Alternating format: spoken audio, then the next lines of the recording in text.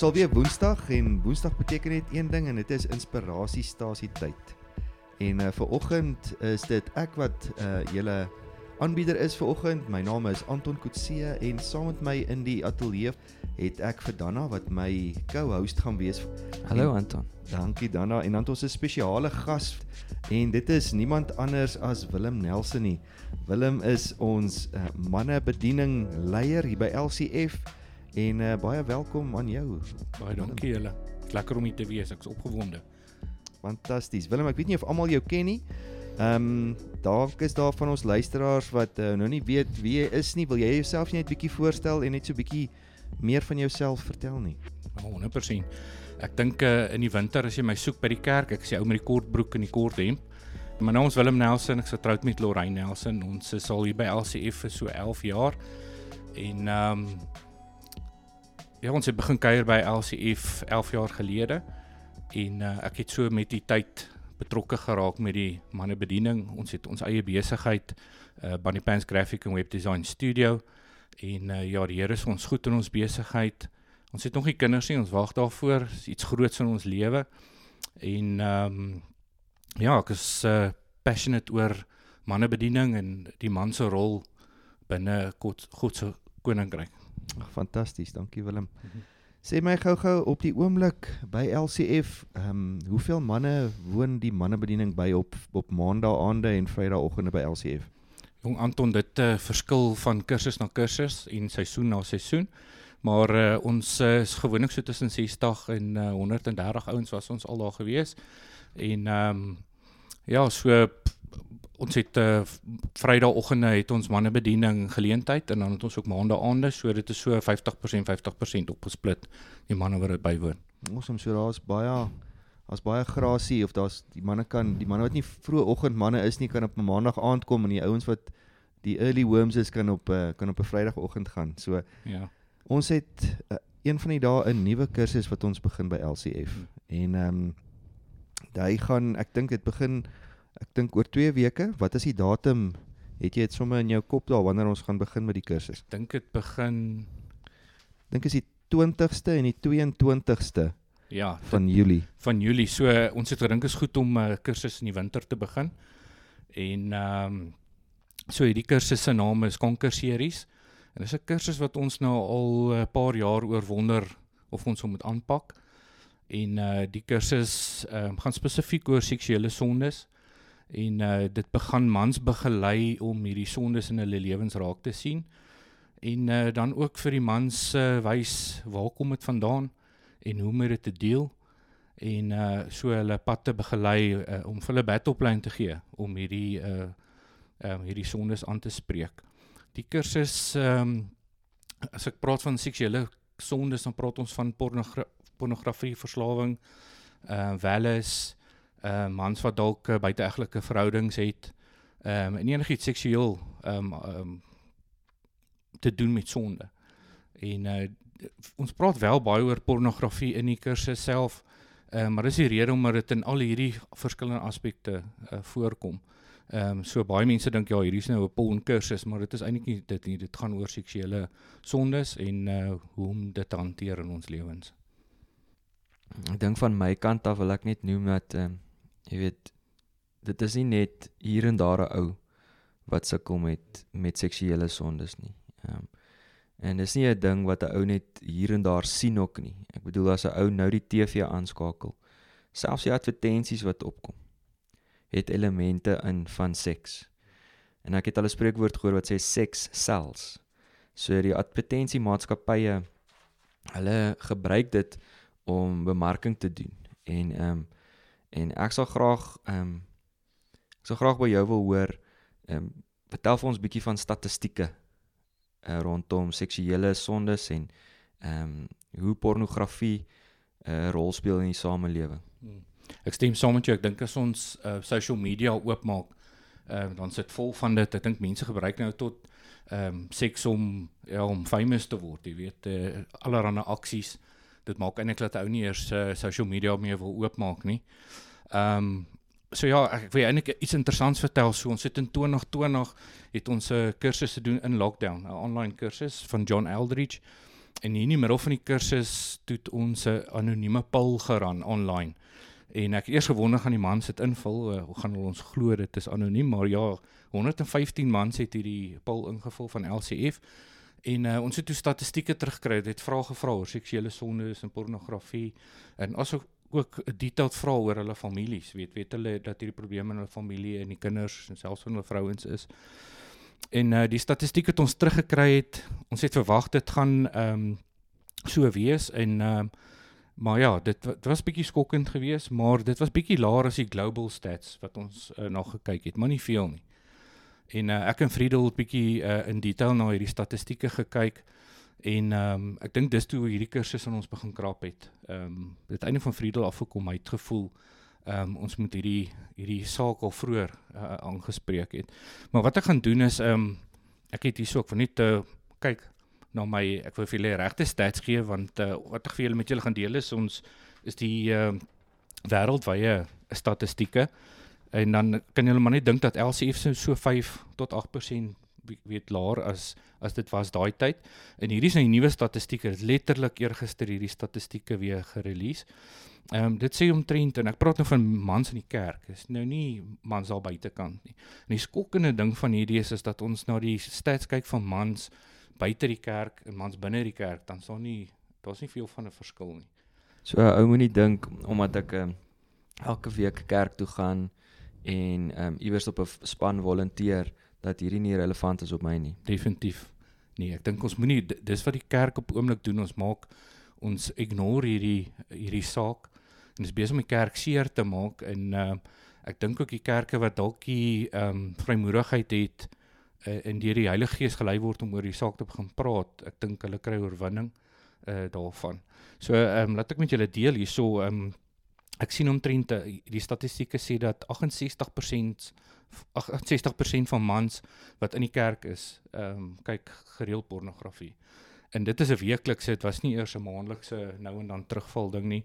Sorry, Willem het nou gesê 68%. Ja. So dis omtrent 7 uit 10. 7 uit 10. 7 uit 10 van mans. Ja. En dan 50% van mans in leierskap in die kerk sukkel hiermee. En ek dink die vyand gebruik hierdie ding 'n tool. Dit is 'n tool vir hom om die kerke ook negatief te beïnvloed. Ja, dis nou soos leierskap, dis nou pastore. Ja, pastore, 50%, ja. Pastore, mense in wat groepe lei. So ja, klein groep leiers en so. So jy weet ek nie eers of jou pastoor hiermee sukkel nie, maar ons moet almal weet hulle is ook mense. So in hierdie goed so ook in hulle gesigte.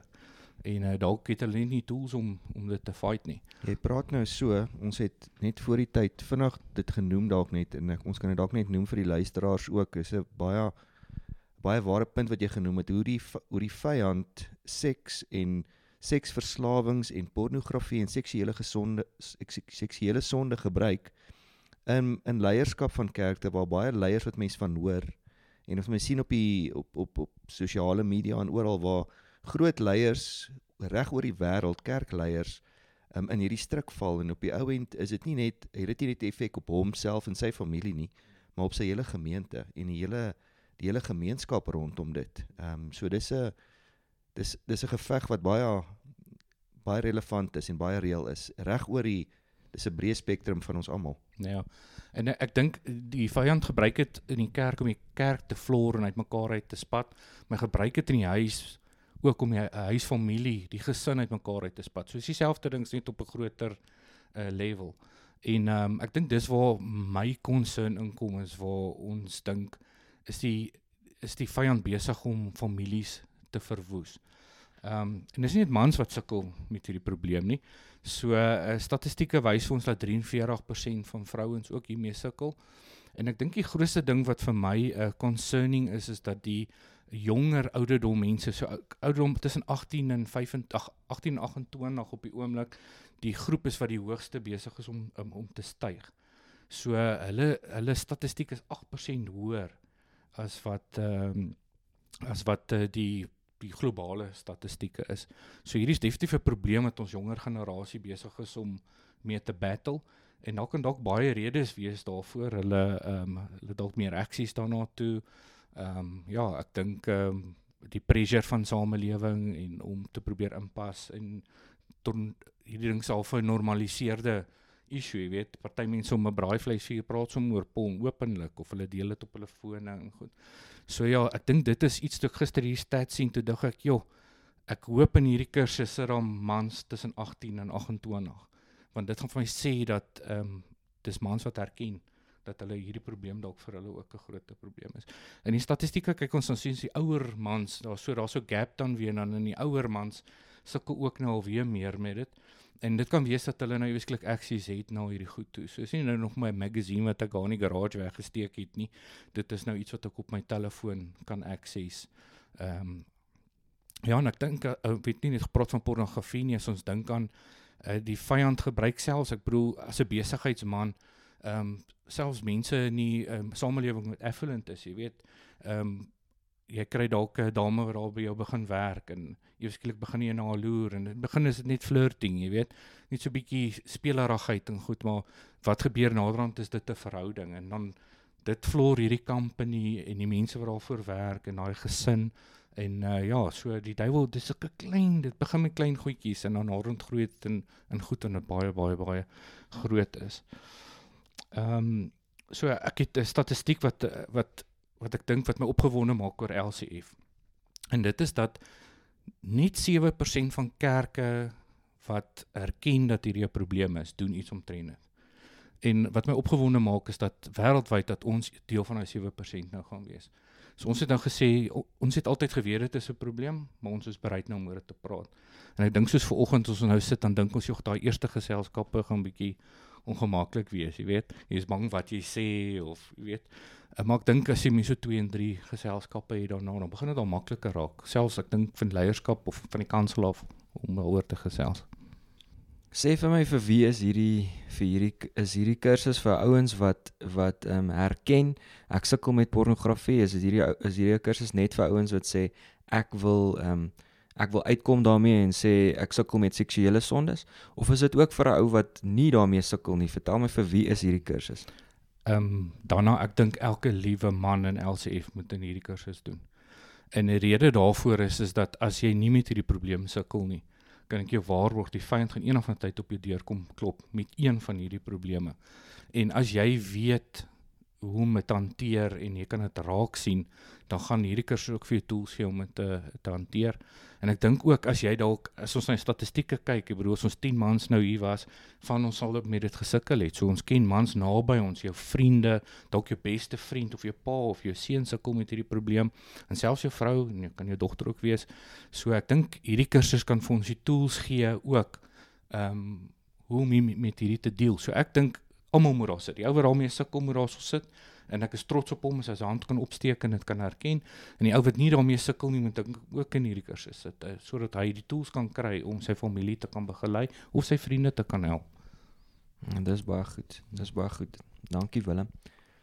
Dankie Dana, dankie Willem. Ons gaan net vinnig 'n kort breek vat en hierna gaan ons bietjie gesels rondom, is seksuele sonde en pornografie 'n losing battle of is daar oorwinning daaroor ook? Ons gesels nou weer verder.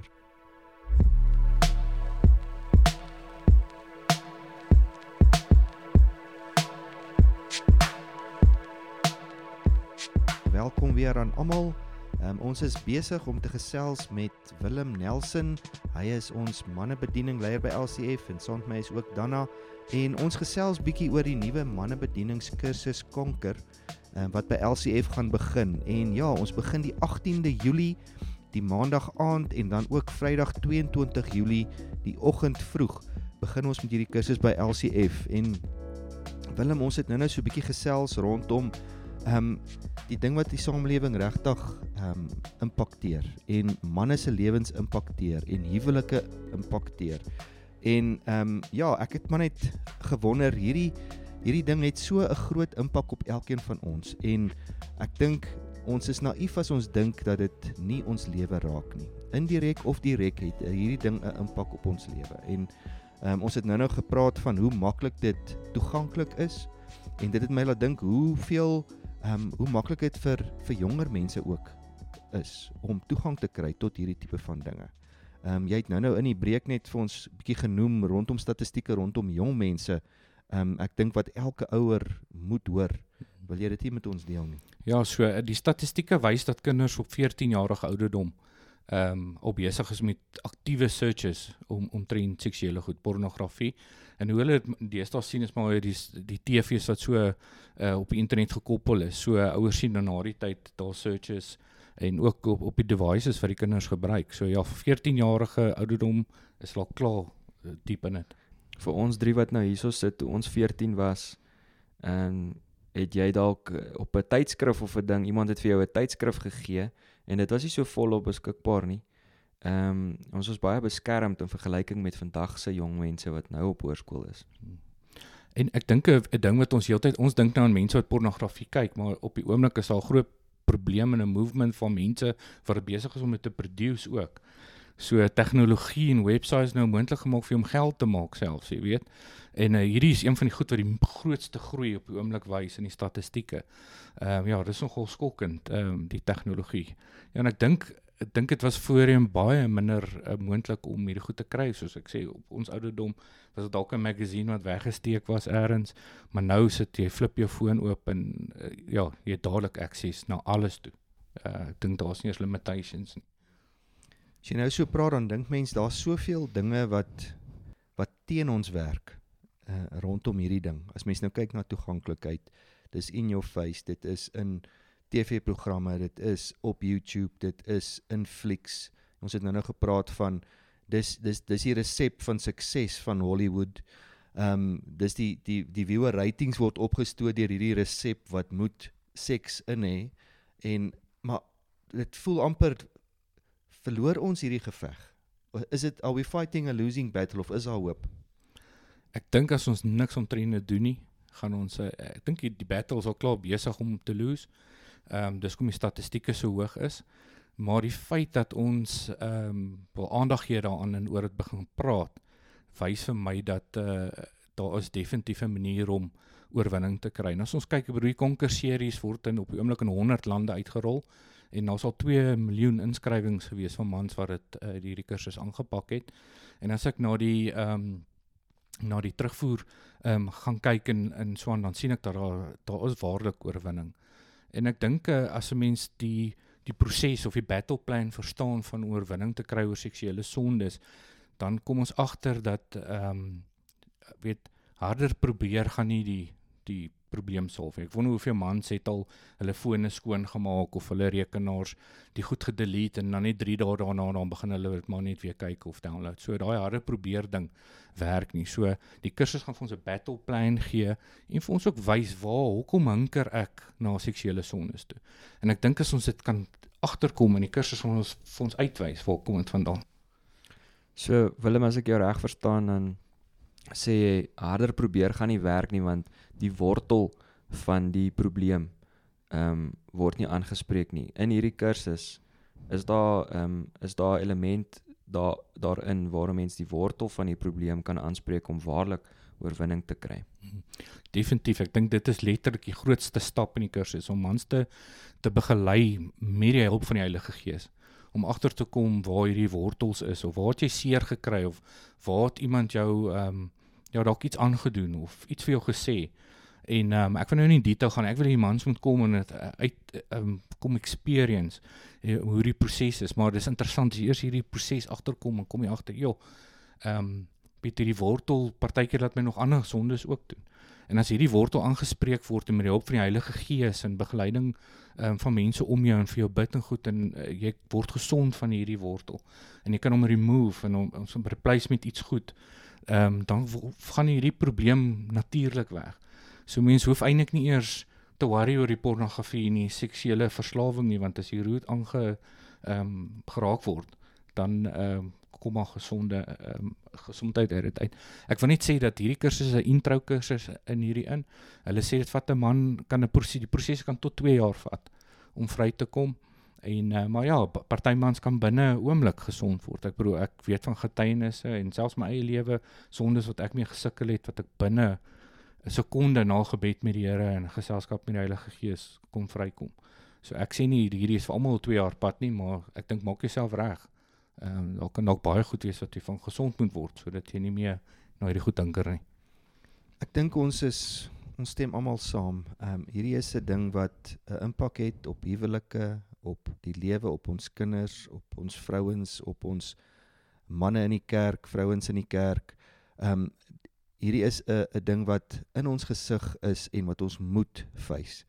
Ek dink so ons hoef nie eers daaroor te wonder meer nie, maar wat my nou net pla is, wat gaan mans weghou van hierdie kursus af? Hierdie is 'n ding wat mense nie openlik oor praat nie. Jy het nou nog gepraat oor die braaivleisvuur. Die ouens gaan dalk 'n fotootjie op hulle foon wys, maar hulle gaan nie om die braaivleisvuur erken, hoor die vriende, ek het 'n probleem met pornografie in my lewe nie. Daar's 'n skaamte in hierdie hele ding. Mans is skaam om te erken dat hulle in hierdie battle is. Is dit iets wat manne moet terughou? Definitief nie. Ek het eintlik oproepe gekry van mans wat my sê, weet Willem, ek sukkel, ek was eintlik surprised dat mense my sou bel en dit vir my sê, maar ek dink die Heilige Gees vir dit doen, jy weet. Wat vir my gesê het, ek wil graag inskryf vir hierdie kursus, maar as ek inskryf van my vrou weet. En dan het ek vir hulle gesê, weet jy wat, as ek in statistieke kyk, sê dit dat 50% van vrouens weet hulle man sukkel met hierdie probleem. So jou vrou weet dalk klaar dat jy daarmee sukkel. Ek bedoel, as sy na in jou lewe gaan sy dit raak sien.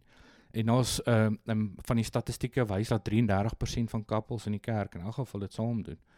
So ek dink om vir so 'n man te sê is dat ek dink jou vrou gaan happy wees in jou familie dat jy gaan inskryf en niemand gaan mekaar label nie. Ons nie stickers op jou plak en sê die ou sukkel daarmee en hierdie ou is maar net hier om sy familie te feed nie.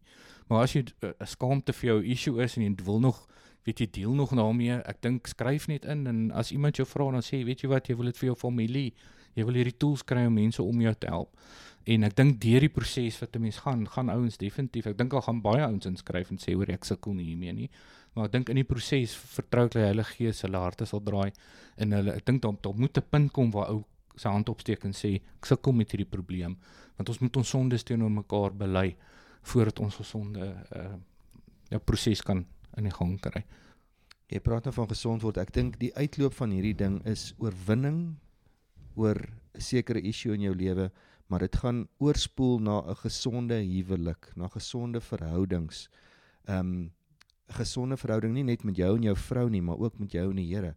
Dalk is hierdie 'n ding wat so 'n bietjie 'n wig inslaan tussen jou en God. So ja, ek dink we have to take courage. Ons moet courageous wees om hierdie ding aan te pak. Ons moet nie naïef wees daaroor nie. Ek stem saam met julle. Ek dink ook wanneer 'n mens inskryf vir hierdie kursus, daar's ons nie op die vorm waar jy inskryf of op die eerste dag waar jy moet erken teenoor almal jou hand opsteek en sê hallo julle, my naam is Dana en ek het 'n seksuele verslawing nie. So niemand sal dadelik weet, hoor hierso, maar ek skryf in vir hierdie kursus omdat ek daarmee sukkel nie. Die helfte van die ouens skryf dalk in omdat hulle sukkel, die ander helfte skryf dalk in omdat hulle voorkomend wil wees, nê. So niemand gaan weet of jy voorkomend inskryf of skryf jy in omdat jy in die sop is nie. En dan die tweede ding wat ek ook aan wonder is, wat gaan dit jou kos in die toekoms as jy nie nou hierdie hanteer nie. Om so daaroor te dink is ook 'n goeie ding, want dit kan jou baie kos. Dit kan jou huwelik kos, dit kan jou loopbaan kos. Daar's 'n paar dinge wat dit jou kan kos. So ek sal sê wees dapper en kom ons skryf in vir hierdie ding. Ek wil daarbey aansluit in my vorige werk, voor ek vir myself 'n werk het, was my doel in 'n IT bedryf gewees om eintlik hierdie goed uit te soek. So die maatskappy wat ek vir gewerk het mense gefire oor omdat hulle pornografie in werkstyd gesit en browse het op werkrekenaars en goed. En dit was skrikwekkend geweest hoeveel mense daarvoor moes aangeskryf en dit daaroor aangespreek geword het. En dit het my hart so seer gemaak om te dink iemand het 'n goeie kariere het. Broers, jy jou werk verloor. Die konsekwensies daarna is verskriklik. En dan sit openbloot, so almal weet daai ou is weg oor hierdie probleem. So die skaamte kan nog groter wees. As jy uitgevang word na die tyd. En ek wil ook die ouens sê dat ons aan baie klein groepies in verdeel. So ons beplan om dalk net 3 ouens in 'n groep te wees, maksimum 5 ouens. Die kursus gemaak vir 3 ouens in 'n groep.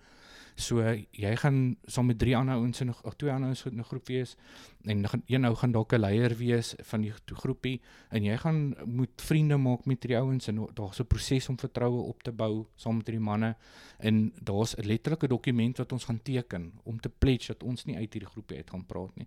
En ek bedoel net soos die man wat oor kan jou sit nie wil hê jy moet oor hom praat nie, gaan jy ook voel hy moet nie oor jou praat nie. En ek dink dit is 'n belangrike komponent. En dit is belangrik, ons moet hierdie klein groepie ding doen, want dis waar die genesing vandaan kom. En ek wil ook vir die ouens sê, dis 'n ernstige kursus. Jy gaan nie inskryf hierdie kursus en nie jou huiswerk doen nie, want die ouens in jou groepie gaan jou accountable hou. Accountability is amper 80% van hierdie kursus is dit ingebou. So jy gaan accountable moet wees teenoor ander manne. Oor wat jy in die week ge-experience het en wat in jou gedagtes aangaan, sodat hulle jou kan help om ook agter te kom, waar is hierdie roots van jou, want partykeer sien ons nie die probleme in ons lewens raak nie, jy weet, en ander kan dalk ons help om dit uit te wys. So Willem, ek voel geïnspireerd, ek kan sien daar's hoop, en ek wil elke man aanmoedig, wees braaf, skryf in vir hierdie kursus, moenie naïef wees nie, moenie laat die duiwel vir jou leuns vertel, en vir jou sê dat hierdie ding nie 'n impak op jou lewe het nie. Of jy daarin vasgevang is, en of jy nie daarin vasgevang is nie, skryf in by hierdie kursus, en die Here wil lewens verander in hierdie nuwe kursus wat ons gaan aanbied. Wil jy dalk net vir ons bietjie meer detail gee net oor die kursus in terme net wanneer dit aangebied word, en dan het jy gepraat van 'n skakel wat ons ook sal sien op die website en op die podcast self, en ook met die kommunikasie wat gaan uitgaan van LCF se kant af. Wil jy ons dalk net 'n bietjie meer vertel oor dit? Ja, so die kursus kos R250 per persoon, maar ek wil nie dit enigiemand agterhou nie. So as jy dit nie kan bekostig nie, kom gesels met ons. Jy weet, kom praat met my of praat met een van die pastore of die appointment, die groepleiers en goed by die manne. Jy kan vir my 'n boodskap stuur, ons sal 'n plan maak. Daar is nie, jy moenie wegbly omdat jy dit nie kan bekostig nie. En dit is 11 weke die kursus lank, so dit is 'n commitment. En ons moet nou begin daarmee, anders ons nie kan klaar kry vir die jaar nie.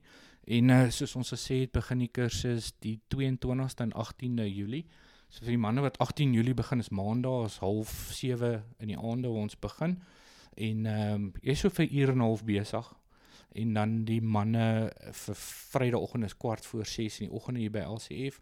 En ons drink lekker koffie saam, ons chat saam, ons kyk 'n video. Dis baie lekker. Bro, as ek vir 'n rukkie nie na die manne toe gaan nie, dan voel ek leeg. So ek wil ouens encourage met in hierdie kursus en te skryf, kom gereeld, dis lekker. En dan is daar skakel, so baie manne sê vir my, joh, weet, ek dink nie ek het hierdie probleem nie, maar ek wonder. So wat die ouens gedoen het, hulle het vir ons 'n skakel gegee waar jy 'n anonieme toets kan gaan doen online. So niemand, jy hoef nie jou naam in te sit nie. Dis 'n klomp vragies wat jy invul, is amper soos ons poll wat ons paar jaar terug gehardloop het. En jy vul 'n paar vrae in wat hulle vir jou vra. En dan uit daai vrae uit gaan hy vir jou 'n scoring gee en gaan vir jou so 'n bietjie feedback gee. En ek het al baie mans gesien wat as hulle daai as hulle na daai toets gedoen het, dan voel hulle okay, hulle moet definitief inskryf. Ek het ook daai toets gedoen en ek wil ook die manne sê ek gaan ook daar wees. LCF leierskap manne gaan ook daar wees. So nie laat skaamte weghou nie. En die skakel gaan ons julle deurgee, help jy gee nou nie, dit gaan dalk 'n bietjie moeilik wees om te vat, maar ek wil almal aanhits om dadelik te gaan in hierdie toets te doen. Ek dink ons kan sommer by die Instagram, LCF Inspirasie se Instagram page, en ons kan dit op Facebook en oralste kan ons daai link sit. So as jy op digitale manier net daai link kan klik op ons website, op ons Facebook page of op Inspirasiestasie se Instagram. Baie dankie menere, ek dink ek gaan daar wees, ek dink Dana gaan daar wees, Willem, jy gaan daar wees, en ons hoop om 'n groot klomp mans te sien wat hulle self gaan beskikbaar stel, sodat die Heilige Gees 'n werk kan doen in elkeen van ons lewens. Baie dankie weer eens, dankie vir julle tyd Willem, dankie vir jou tyd, baie dankie ook vir jou Dana, en ja, dis al waarvoor ons tyd het vandag. Kom kuier weer saam met ons volgende week. Totsiens aan almal. Totsiens. Bye.